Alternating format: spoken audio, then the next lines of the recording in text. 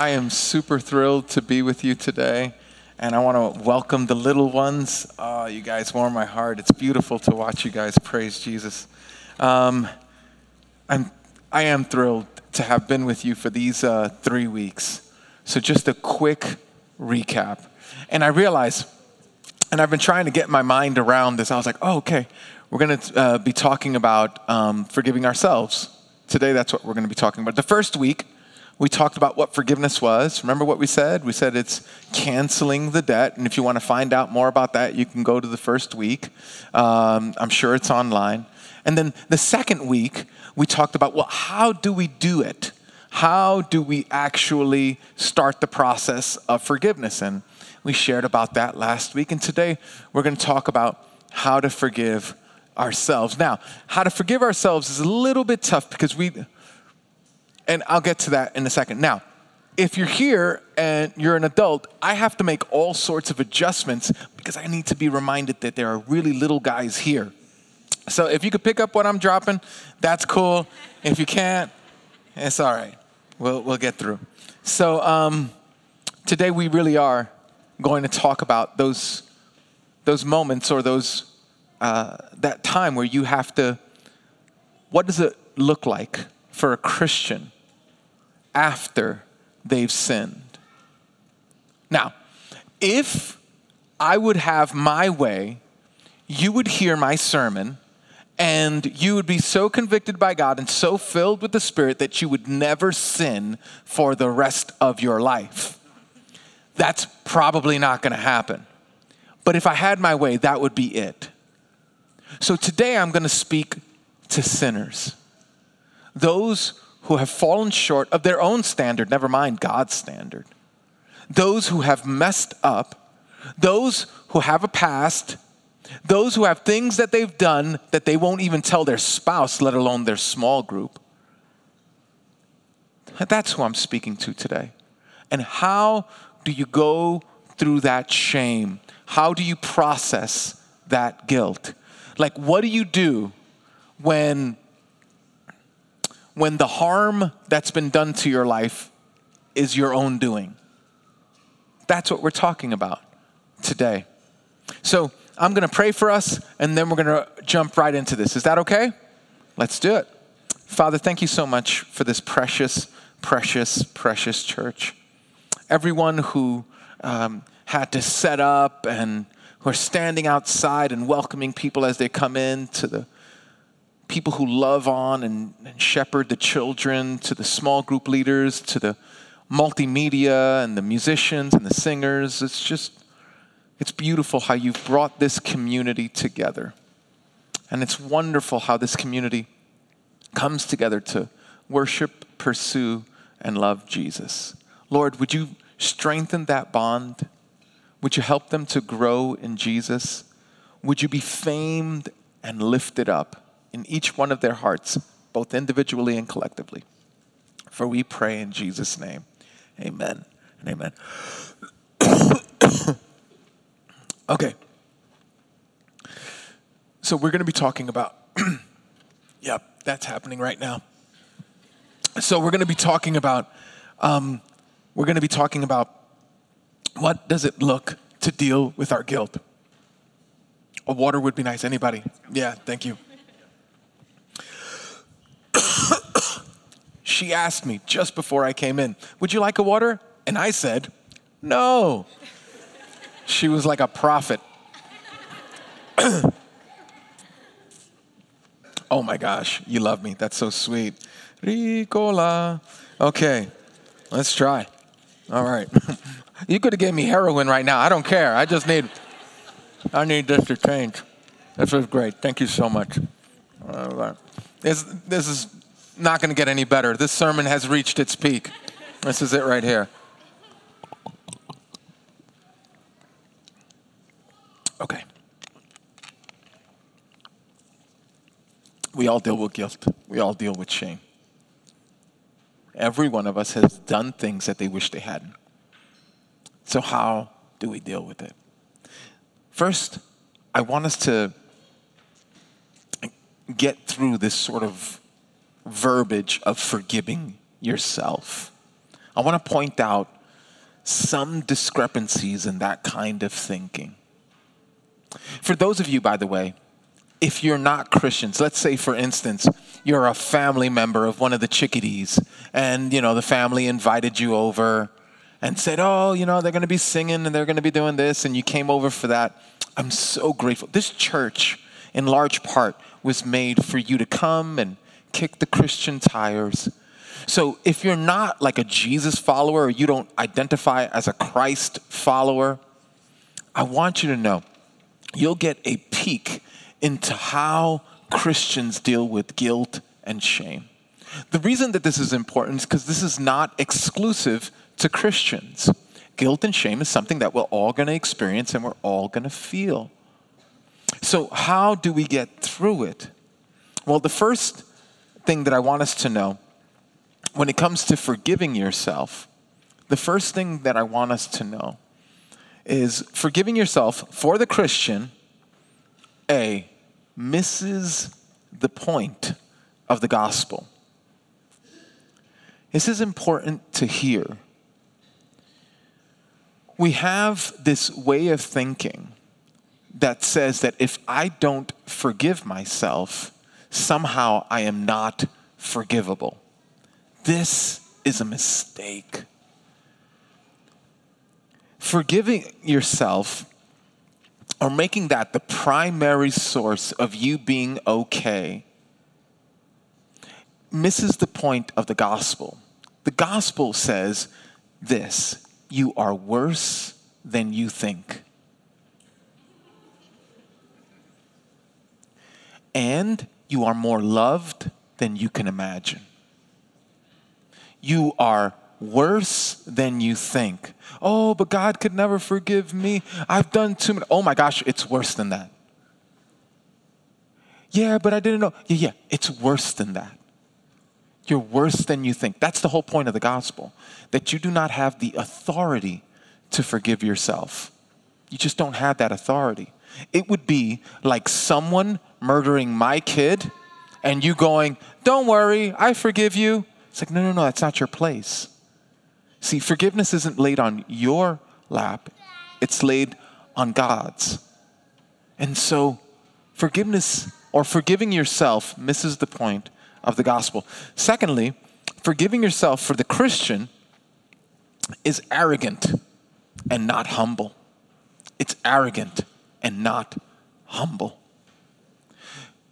When we say things like, I know that God forgives me, but I can't forgive myself, what we're saying is an unbelievably arrogant thing. Let me give you an illustration. I'm walking down the street. I'm dressed like I am right now, ready to go to a service like this and congregate with other believers. I walk by and a homeless person comes up to me and says, "You look like garbage." I walk past that person and I go, "Wow, that wasn't a very nice thing to say, but I think I look great and I'm going to go forward." It just doesn't have an effect on my life. Do you know that that's how we treat God when it comes to forgiveness? We're walking down the street. God says, "You are forgiven in Christ." And we go, "No, I still feel guilty." See, I have the authority in that situation and in that circumstance. Do you see how nuts it is to treat God like a homeless person just yelling at us, rather than the author and the creator of the universe who made us and knows us through and through? Forgiving yourself for the Christian misses the point of the gospel, but it's also arrogant and it's not humble. What's humble is to receive the declaration that God has given. With that in mind, I want you to sort of think about certain things about forgiveness, or guilt and shame, actually. So there's such a thing as false guilt.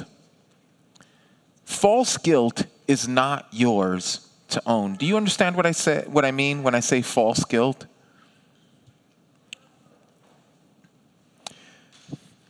I'm literally editing in my mind as I'm looking at the children.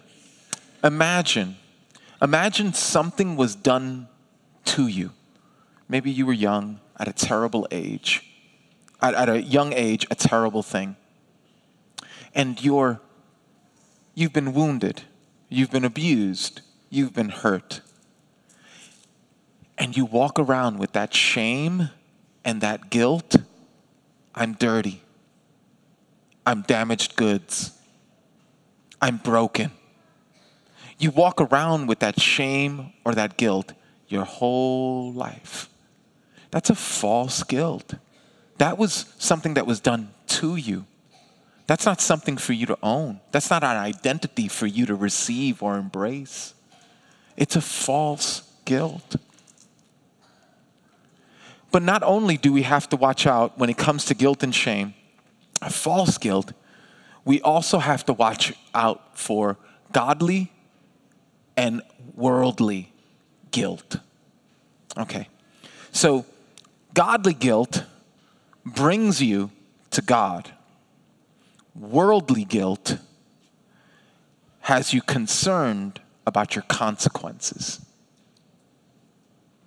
Godly guilt draws you to Jesus. Worldly guilt tries to protect your reputation. Godly guilt leads you to surrender your life to Christ. Worldly guilt leads you to do damage control. Do you see the difference? The Bible calls it godly sorrow and worldly sorrow. We need to embrace, if we're going to deal with the kind of guilt and shame that all of us contend with, we need to embrace godly sorrow. There's the world of therapy, there's this thing about shame and guilt. Guilt is, I'm sure you've heard this. Guilt is about what you've done, but shame is about who you are. No, it's not. Guilt and shame are tools in the hand of God to draw you to himself. You know what we call the person who doesn't feel shame about the bad things that they've done? You know what we call them? Sociopaths. The person who can't feel shame or guilt about the wicked, evil things that they've done, we call them sociopaths. We don't want them out in society. These are tools that God uses in order to draw you to himself. The godly kind, not the worldly kind. The godly kind that says, God, this is really what I've done. This is really where I'm at. This is really what my heart wanted. Help to change my heart. Help to change my identity as one that pursues you. See the difference? We're dealing with real Christian shame and guilt. And the way we deal with it is different than the world deals with it. We don't excuse it. We don't sweep it under the rug. We don't make it bigger than God. What we do is we come at it from a gospel perspective. We learn to fight shame with gutsy guilt. Write that down if you can, because that's our big idea for the day. We are learning to fight shame with gutsy guilt. Now, God knows that all of us are going to experience guilt and shame all of our lives, and so it's many, many, many places in the scriptures that we could have gone to, but I figured I'd pick a place in the scriptures that you haven't had your devotionals in a while, okay? It's the book of Micah. I know, it's been like a month since you've had your devotionals in the book of Micah, but in the book of Micah, we have a prophet. Micah the prophet comes to the people of God. God commands and and commissions Micah to tell the people the truth of where they're at. What's interesting about the book of Micah is he has this like cycle or rhythm. And it's like this: judgment, then hope. Judgment, then hope. And he does this over and over again. Judgment, You're wrong. You've done wrong. This is bad, real bad. And then there's hope, but there's grace and there's hope in God. Run to him and find mercy in your God. It's judgment and then hope. In this process, towards the end of the book of Micah, Micah sort of writes like, he takes on the character of a person, perhaps even a woman who's sinned. Like he takes on the nation, like the characterization of the nation. And then he says this in Micah chapter 7, verses 7 through 9. Now, this is the last time I'm going to be with you. So the last time I get to ask you to stand at the reading of God's word. If you're new to this environment, we don't stand because it's like something that you do in church. What we do is we're reminding our bodies that what God says is more important than what we feel. And so that's why we're standing. It's almost the same thing. Like if the president of the United States or a Supreme Court justice walked into the room, everyone would stand. You're recognizing that that person has more authority than you do. That's what we're doing with the scriptures. It has more authority than we do. That's why I'm asking you to stand. Let's check this out in Micah chapter 7, verses 7 through 9. But as for me, I watch in hope for the Lord. I wait for God, my Savior. My God will hear me. Do not gloat over me, my enemy. Though I have fallen, I will rise. Though I sit in darkness, the Lord will be my light. Because I have sinned against him, I will bear the Lord's wrath until he pleads my case and upholds my cause. He will bring me out into the light. I will see his righteousness. Thus ends the reading of God's word. Please have a seat. So we're dealing with guilt and shame, and we got to ask ourselves this question. What do I do the morning after? What do I do when I wake up at 11:50 in the morning after what I've done at 2 a.m.? What do I do? Now, you little kids probably don't know what I'm saying. However, for those of you who are a little bit older, this is important. Because as you get older, you're going to think that because you've messed up or your body changes or, things are happening inside. Let me speak to there's really young people here. You're going to think that because you've messed up that you can no longer be associated with the people of God. And I'm just telling you that's just not the truth. In fact, you know what we have to admit in order to be a part of the community of God? We have to admit that God could think of no other way to have relationship with us than to die for us. That's how bad we are. So if you're a teenager, if you're a young person, you need to hear how you deal with guilt and sin, because the way the world is going to tell you how to deal with guilt and sin is only going to compound your guilt and sin. The way the world teaches you how to deal with your sin is to embrace it. Does this make sense? In other words, if you have guilt, if you have shame, the problem isn't the sin that you're committing. The problem is that you think it's wrong. And so it says, embrace that you were made that way. Embrace that you are bent in that way. Embrace that that's what your identity is. This is a mistake. And I can't tell you how many people in my ministry come to me having embraced an identity of sin only to find out that it leaves them broken.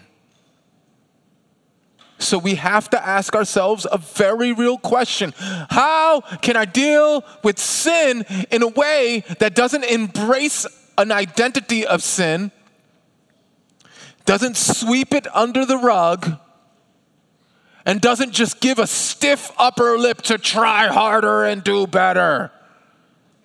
All of these are a mistake with sin. So how do I deal with sin and therefore deal with my guilt and shame?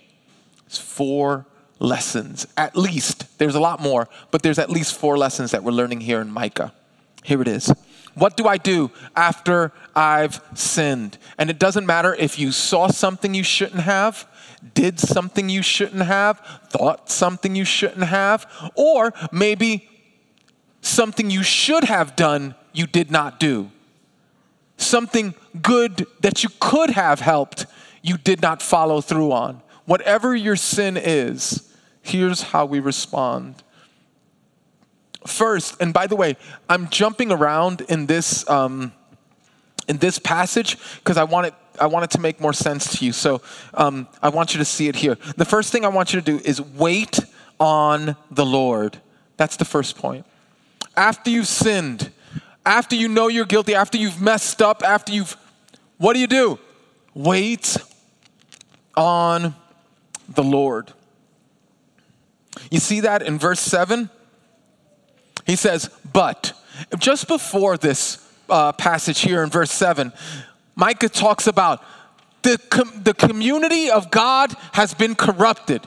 We're going in the wrong direction. We've embraced the wrong identity. We've absorbed the wrong part of culture. We have gone the wrong way. And Micah says, but as for me, I watch and hope for the Lord. I wait for God, my Savior. You wait on the Lord. So much of what we do after we sin is just try to get out of the bad feeling, which is why you will do one of two things when it comes to church. When you sin, you'll either join a bunch of ministries trying to make up for the bad things that you've done, read more scriptures, do double groups throughout the week, you'll do more. Or if you're like most people, you'll run away from God altogether. And in running away from God, you'll run away from the community of God. Don't do either. Don't get busy in ministry. Don't reject God and his people. Here's what you do. You wait. Now, do you know how to wait on the Lord? I bet you do. I bet you do. Here's how you wait on the Lord. You wait on the Lord the way you wait on an Amazon package. Is anybody familiar with waiting on Amazon packages? How do you wait on an Amazon package? Here's what happens. You go into your pocket and you go, oh, I just ordered something. You go, do. And then you go and it's like, the order's in. There's 4 steps. The order's in. What do? You put it back in your pocket. You go, you make mac and cheese for the kids, and then you go, wait. And you go back there, and you go, oh, it's still just ordered. Okay. And then a few hours passed, and you go like this, and you go, it's being processed. Oh, yes, it's being processed. You're waiting on a package.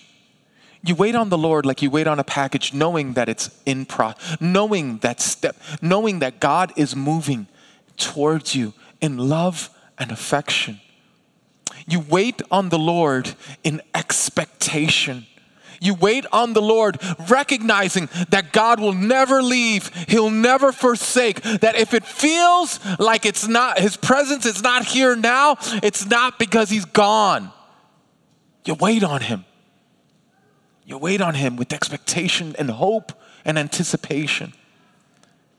The morning after I've messed up, first thing I do is I recognize that I need to wait on the Lord. And that means many times not adding stuff to my schedule, not trying to make myself feel better, being willing to just pause, even cry as I wait on the Lord to address the darkness in my heart. That leads us to the second step that we're going to do. Again, not in sequential order. Sometimes these happen all at once, or sometimes they happen. But ye sit in grief. First, it's we wait on the Lord. And second, we sit in grief. As gospel believers, as Jesus followers, we're not afraid of grief. We sit in grief. Do you see this in verse 9, the first part of verse 9? Because I have sinned against him, that's the Lord, I will bear the Lord's wrath. That's heavy, right? Not something we're expecting. We sit in grief. We go. So here's what sitting in grief looks like. Sitting in grief looks like getting to the root instead of trying to turn a new leaf. It looks like going to the root of sin and not just busy yourself with just the fruit of sin. Let me give you an example. Say, for instance, you saw something you shouldn't have. You clicked on something you shouldn't have. What you do is you push away from the screen and you say, I'm never going to look at that stuff again. Bad, Edwin. You broke the looking at bad stuff rule. Bad, Edwin. No. When we sit in grief, we go, here's the truth about me, Lord.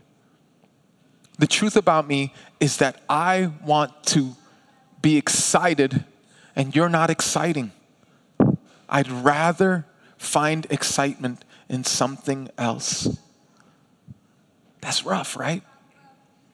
Say, for instance, your spouse has, or your friend has hurt you, and you're bitter against them, and you're going to make them pay by either giving them the cold shoulder, or perhaps you're going to go the opposite of the cold shoulder. You're going to give them a piece of your mind. Let them know what they've done, and then repeat it several times so that they get the point. Right. Got it. You can pause and sit in the grief. Lord, the truth is, I don't trust you with their heart. I think I can change their heart better than you can.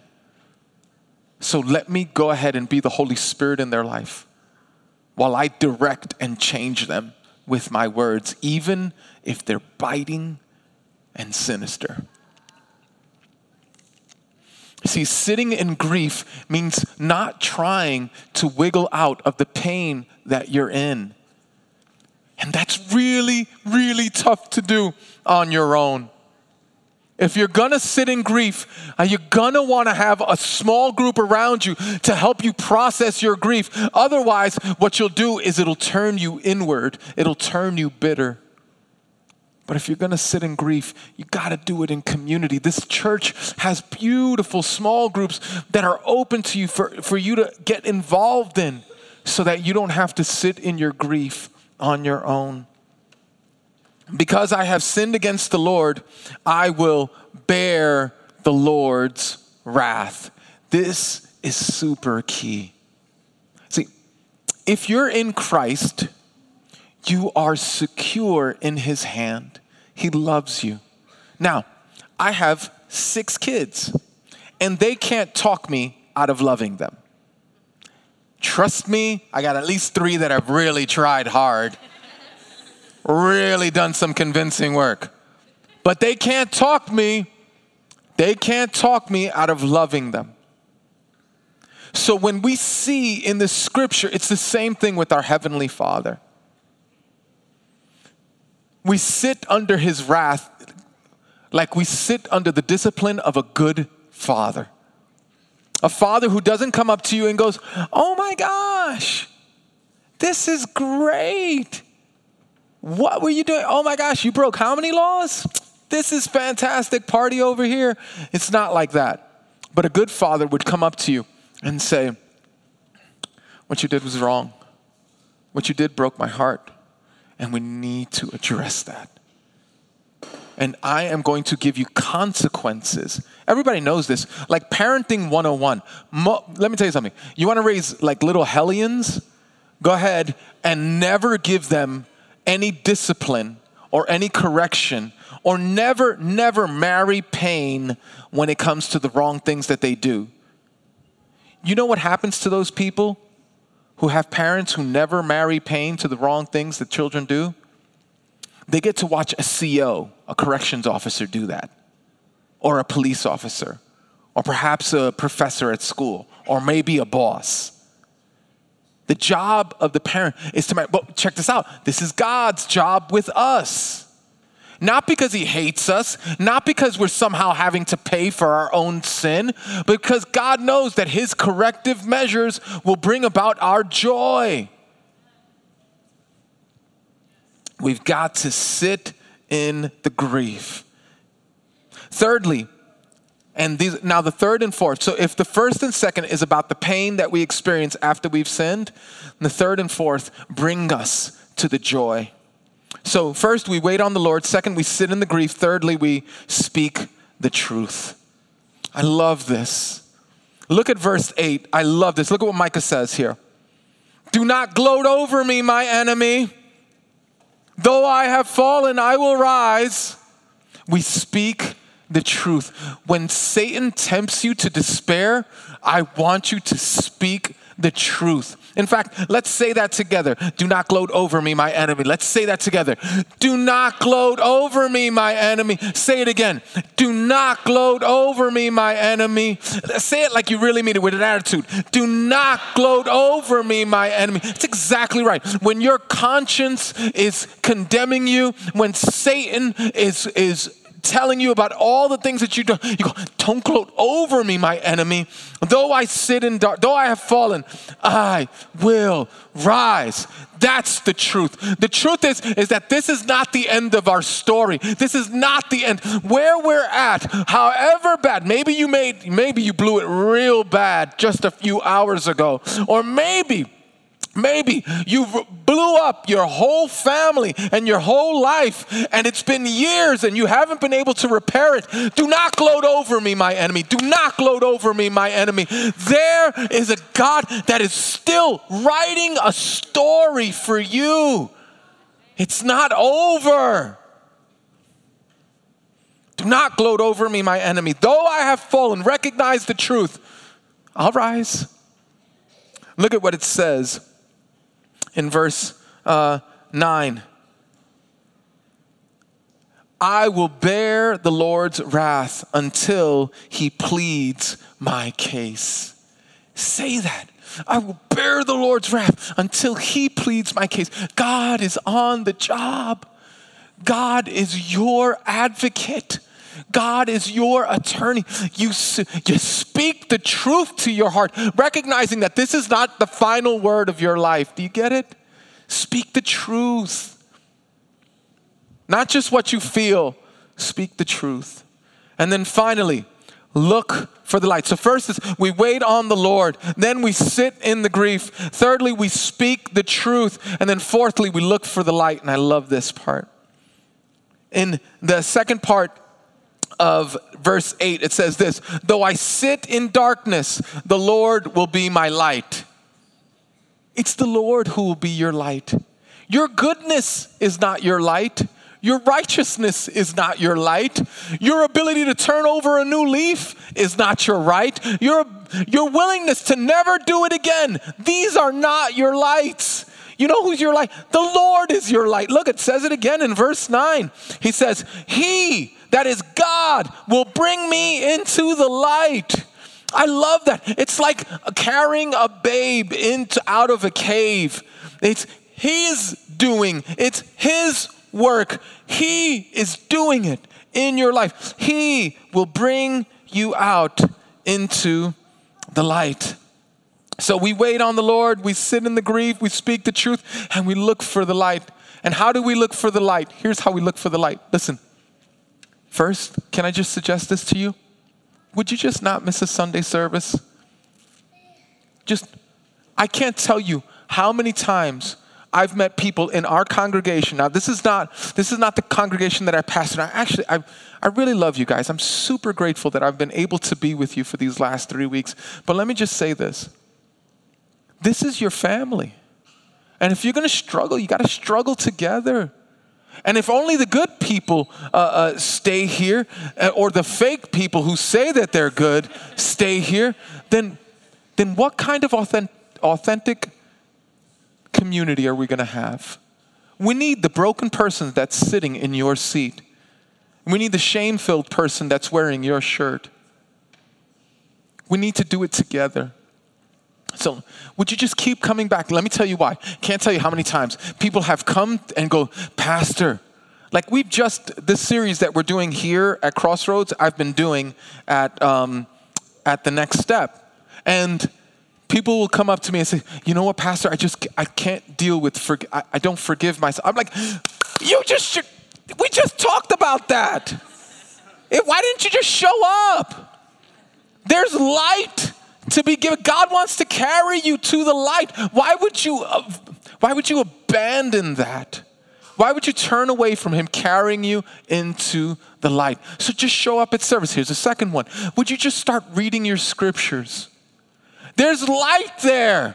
God is carrying you into the light. Here's a third one. Would you join a small group? Here's an idea. If every one of you decided to join a small group, two things would happen. Number one, the leadership would panic because they wouldn't know what to do with all you people who came on, which is a good kind of panic. Make them panic. Go ahead. Trust me. Do that. And then secondly, you would find that you are not as unique as you think. That you're broken like we're all broken. And that if you're going to get healed, it's going to be healed in community. Do you see that? Okay, so we look for the light. The light is found in Christ. Okay, now, let me tell you what'll happen if you actually take the suggestions. And nobody does what the pastor says. I know. You're looking pretty attentive right now, but you're going to walk through those doors and you're not going to do anything I said. I know. I don't have the strength to do it either. But listen to me. Jesus has the power to do it in you. Would you just commit? Here's what'll happen. Okay, let me be honest with you. If you decide to do this, what I just said, within the context of community and the power of Jesus, here's what will happen. If you do this, when your spouse brings that thing that you did up, rather than defending yourself, you can be brokenhearted with your spouse and step into their pain and go, tell me more. I know I hurt you when I did that. I never want to do it again, but I think it's still hurting you, and can you share more with me?